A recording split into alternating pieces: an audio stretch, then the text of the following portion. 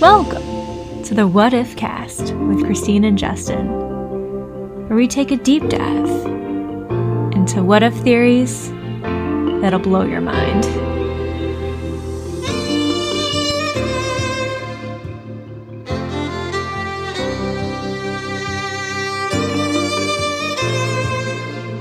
Hello, mere human. You say that for now, but who's to say I won't change? Oh? You're gonna grow wings? I might do any number of things because this is the What If Cast and anything is possible here. Let's talk a little bit about evolving and what it entails, because it's a pretty cool topic. I guess I'm thinking about it more in the fictional sense, like Pokemon. Yes, the quintessential modern example. Yeah, it is cool how as a species we've evolved, right? We used to be chimps, gorillas. I'm not sure what kind of primates we were. And then I don't know what we were before that, but it's crazy how things do evolve on our planet. And I guess in the universe, right? It's probably not just on our planet. Everything evolves. It's just the way it works, right? Is, you reproduce and all that. And there's something that might come out that's a bit different than the others, but it works well in the society. What do you think about evolving as a species in the real world? Well, here's the thing. So few people actually get to witness evolution because it's so minute sometimes and it happens over such a long period of time. It's not really something that's very observable in a lot of cases. Mm-hmm, mm-hmm. What do you think humans will evolve as going forth? Like, is there anything that you feel like we will adapt to based off of current trends right now? There are a few things that immediately come to mind that I feel like would eventually, given the, like you said, the trend of humanity, I think eventually be helpful. I think if our skin was more sun or atmosphere resistant, I think that would help. Ooh, for global warming. I think in the same vein, if our lungs, if they were able to filter out particulates a little bit better, that way, if there was anything in the atmosphere like smog, we wouldn't immediately die as a species. Eventually, there might be humans with strong enough lungs to filter that stuff out. Do you think technology is going to affect us in any way? We have everyone looking at screens all day. Maybe our eyes become adapted to that better? It's entirely possible. If that's something that could actually cause humanity to start to die off, then yeah, eventually that could play a part into evolution. It's wild. Now, Christine, you so eloquently brought up Pokemon before. Oh, yes, my favorite. I sort of like Pokemon, but I never got into it when I was growing up. Well, let me ask you this. Why do you think people gravitate towards that when they think of evolution? Because I think it's very apparent how you have different Pokemon that evolve and you know exactly what they're going to turn into for each round. I feel like there's 3, right? You become one thing and then the next. There's going to be a lot of what I don't know in this episode in terms of Pokemon knowledge. So apologies. No, I think that's fine.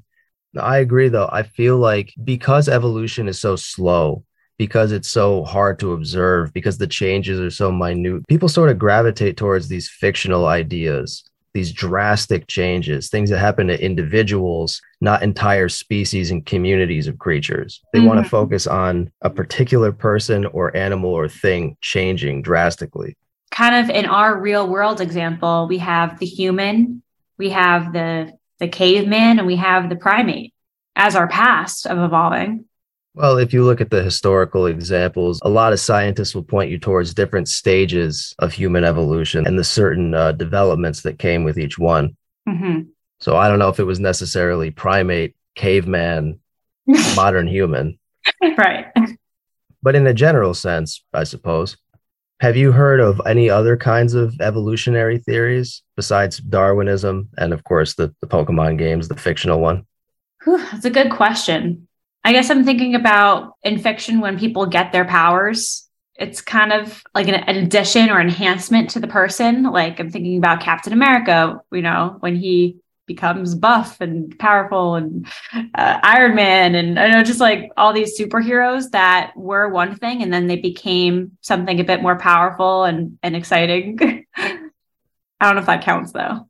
There actually was a researcher that predated Darwin who had a theory of evolution that turned out to be wrong. But it is interesting. And if you really didn't know how evolution worked, you might be inclined to believe it, especially in the old days. late 1700s, early 1800s when this theory was coming out. The idea was that things that you did in your lifetime that affected you and your physical body could be passed on to your offspring. The classic example is like this. Let's say during your life, you did a lot of labor. You became very muscular. Under this theory of evolution, your children would grow up to be naturally very muscular inclined. They would have that potential because you developed that potential and you passed that potential on to them. Wow, that's a cool theory. And how is it proven wrong? Because that's just not how that works. It doesn't matter how much I work out. If I had kids, they would not naturally be very muscular as a result of that in particular. Shame. We're going to have very skinny kids one day. And again, evolution just doesn't work that fast. You can't have evolution in one generation. That's just not how genes replicate. You can't have that much variance from one organism to one other organism. It takes a long time. I'm just thinking, though, if this theory were a possibility, what if? That would change a lot of things, I think, because I think a lot of people get motivated by what they want their kids to have. People will try to get that promotion thinking about how am I going to survive with my family. And if you realize that the things you do with your own body and your own mind affect your kids, maybe you're not going to be doing as many drugs or drinking as much, or maybe you'll work out more. Maybe you'll, because it's not just you. It's not just affecting your life. You're really affecting your kids to the core, to their actual, you are affecting their body. Wild. Yeah, no, I think that's true. I think that if you knew with certainty that heavy drinking would predispose your kids to having liver problems, I think a lot of people would put down the bottle. Mm-hmm. In a sense, that would be a great thing, but also it just would hold a lot of responsibility on you as a person. If you are thinking about kids, I assume less people would even be having kids depending on their life path and knowing, oh, this is what my kid is going to have because of my actions. Funny enough, that in and of itself is counter-evolutionary. You're right. So false. That we've disproven you again. That's very true. You mentioned earlier about individuals evolving. Let's say individuals could evolve within their own lifetimes. What would prompt something like that? Within their own lifetimes, just like a Pokemon. Something I do in my life can make me evolve, let's say, when I'm like 30. And then when I'm 50, I could evolve again, depending on my life actions. Or is this just something that's kind of predetermined that all humans become this thing when they're 30 and then 50? So I guess your answer to my question is it would be age? I actually don't know, because this might help me with my answer in Pokemon.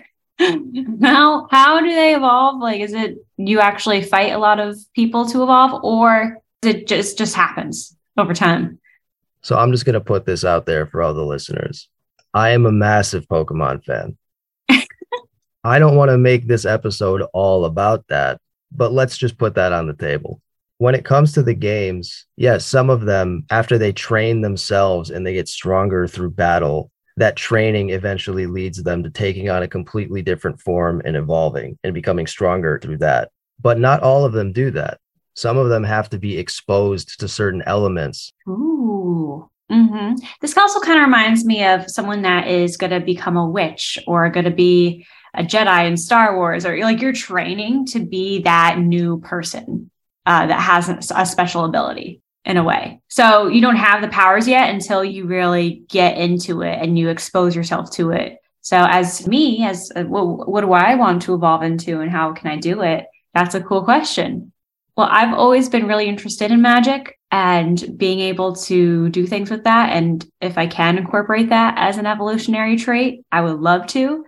Yeah, let's just say I want to evolve as a human with wings. But to become that, I need to expose myself, right? So I need to take a certain amount of flights and actually maybe become a pilot. And then I gain my wings. I mean, that's a cute idea, but it kind of renders your pilot training useless, because why train all that time to be a pilot and fly an airplane or some sort of flying vehicle if at the end of that you get your license and you grow wings yourself? Now you got to learn how to fly. You're right. I actually need to expose myself to birds and know how they work and really observe them and their flapping abilities and flap myself with them. Christine, do you know what a plasmid is? No. In a nutshell, there is a biological concept called a plasmid. It's something that's present in bacteria. They have this little bit of DNA that codes for a particular trait, and they can actually pass this DNA to another bacterium that doesn't have it. And that bacterium can take this plasmid, this little piece of DNA, and attach it to its own genetic code. Now it can code for this thing because it has new DNA and it can do new things, such as be resistant to a different kind of antibiotic that it wasn't resistant to before. Yeah, gene editing. Is that what this is?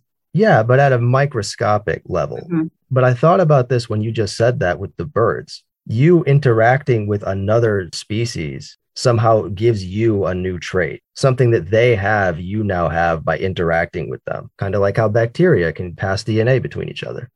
Yes. You can evolve in a metaphorical sense, I think, through your interactions with other people. It's not this grand sense of evolution, but just like real evolution, it's very small, but it adds up. You can evolve as a person and, everyone can change too. People have views or opinions, maybe they feel like they believe in everything one way and then they get exposed to someone that thinks different than them, or maybe they find a new hobby based off of a new friend and maybe that changes their life course. Maybe that's the path they go down and it becomes kind of more of their identity. Do you have any other examples of evolution besides Pokemon in the fictional sense? Well, I gave the example about Lamarck of transferring your own physical lifetime to your offspring. What do you think of those people that say that humans evolved from fish? I don't know too much about the full lineage of our evolutionary species on Earth going way, way, way back, but I do know that we started in the water in general. Like the way we started life was through a hot spring in the water. And so I know we started aquatic and then we eventually got onto land. Do I know if it's from a fish? No idea. So I assume that maybe those people are thinking the same way I'm thinking and we evolved from water and people don't realize there are things other than fish and water. So that's my guess. You talk about yourself. What are you evolving into? Maybe I have stronger skin. I gotta be honest, for me, I'm realizing with my job and life in general, living in this corporate, boring world, my biggest challenge in life is getting distracted or not doing the job I'm supposed to be doing. And to be able to have a better work ethic and to not get distracted and do what I'm supposed to be doing for 8 to 10 hours a day. If I could do that and I could sit in a chair and be happy, and that would be great. I feel like that's a lot of people's biggest challenges in life is just, it's really hard to concentrate for that long, to stare at a computer screen. I could get a bulldozer to lift something. Do I need super strength? Do I need to fly? No, not really with what I need to do to survive on this planet. So how would you evolve? I would evolve as a concentrate guru where my mind is able to turn off having fun and just work and do that and not think about anything else, not get distracted. And it'll just do some boring stuff for a while. Now that sounds like you really adapting to your environment.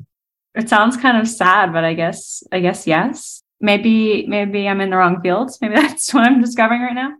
I say we all can expand and minimize our eyes depending on if we're looking at technology or the outside world. So we kind of conserve our eyes for the outside world, but when we're looking at technology, our eyes condense because we're able to really engross ourselves in the technology because it's so up close. So like a pupil dilation, but for the entirety of your eye? Right. Wow, the beauty of evolution. Ah, yes. Well, everybody, I think that about wraps it up. Thanks for joining us for another episode of the What If Cast.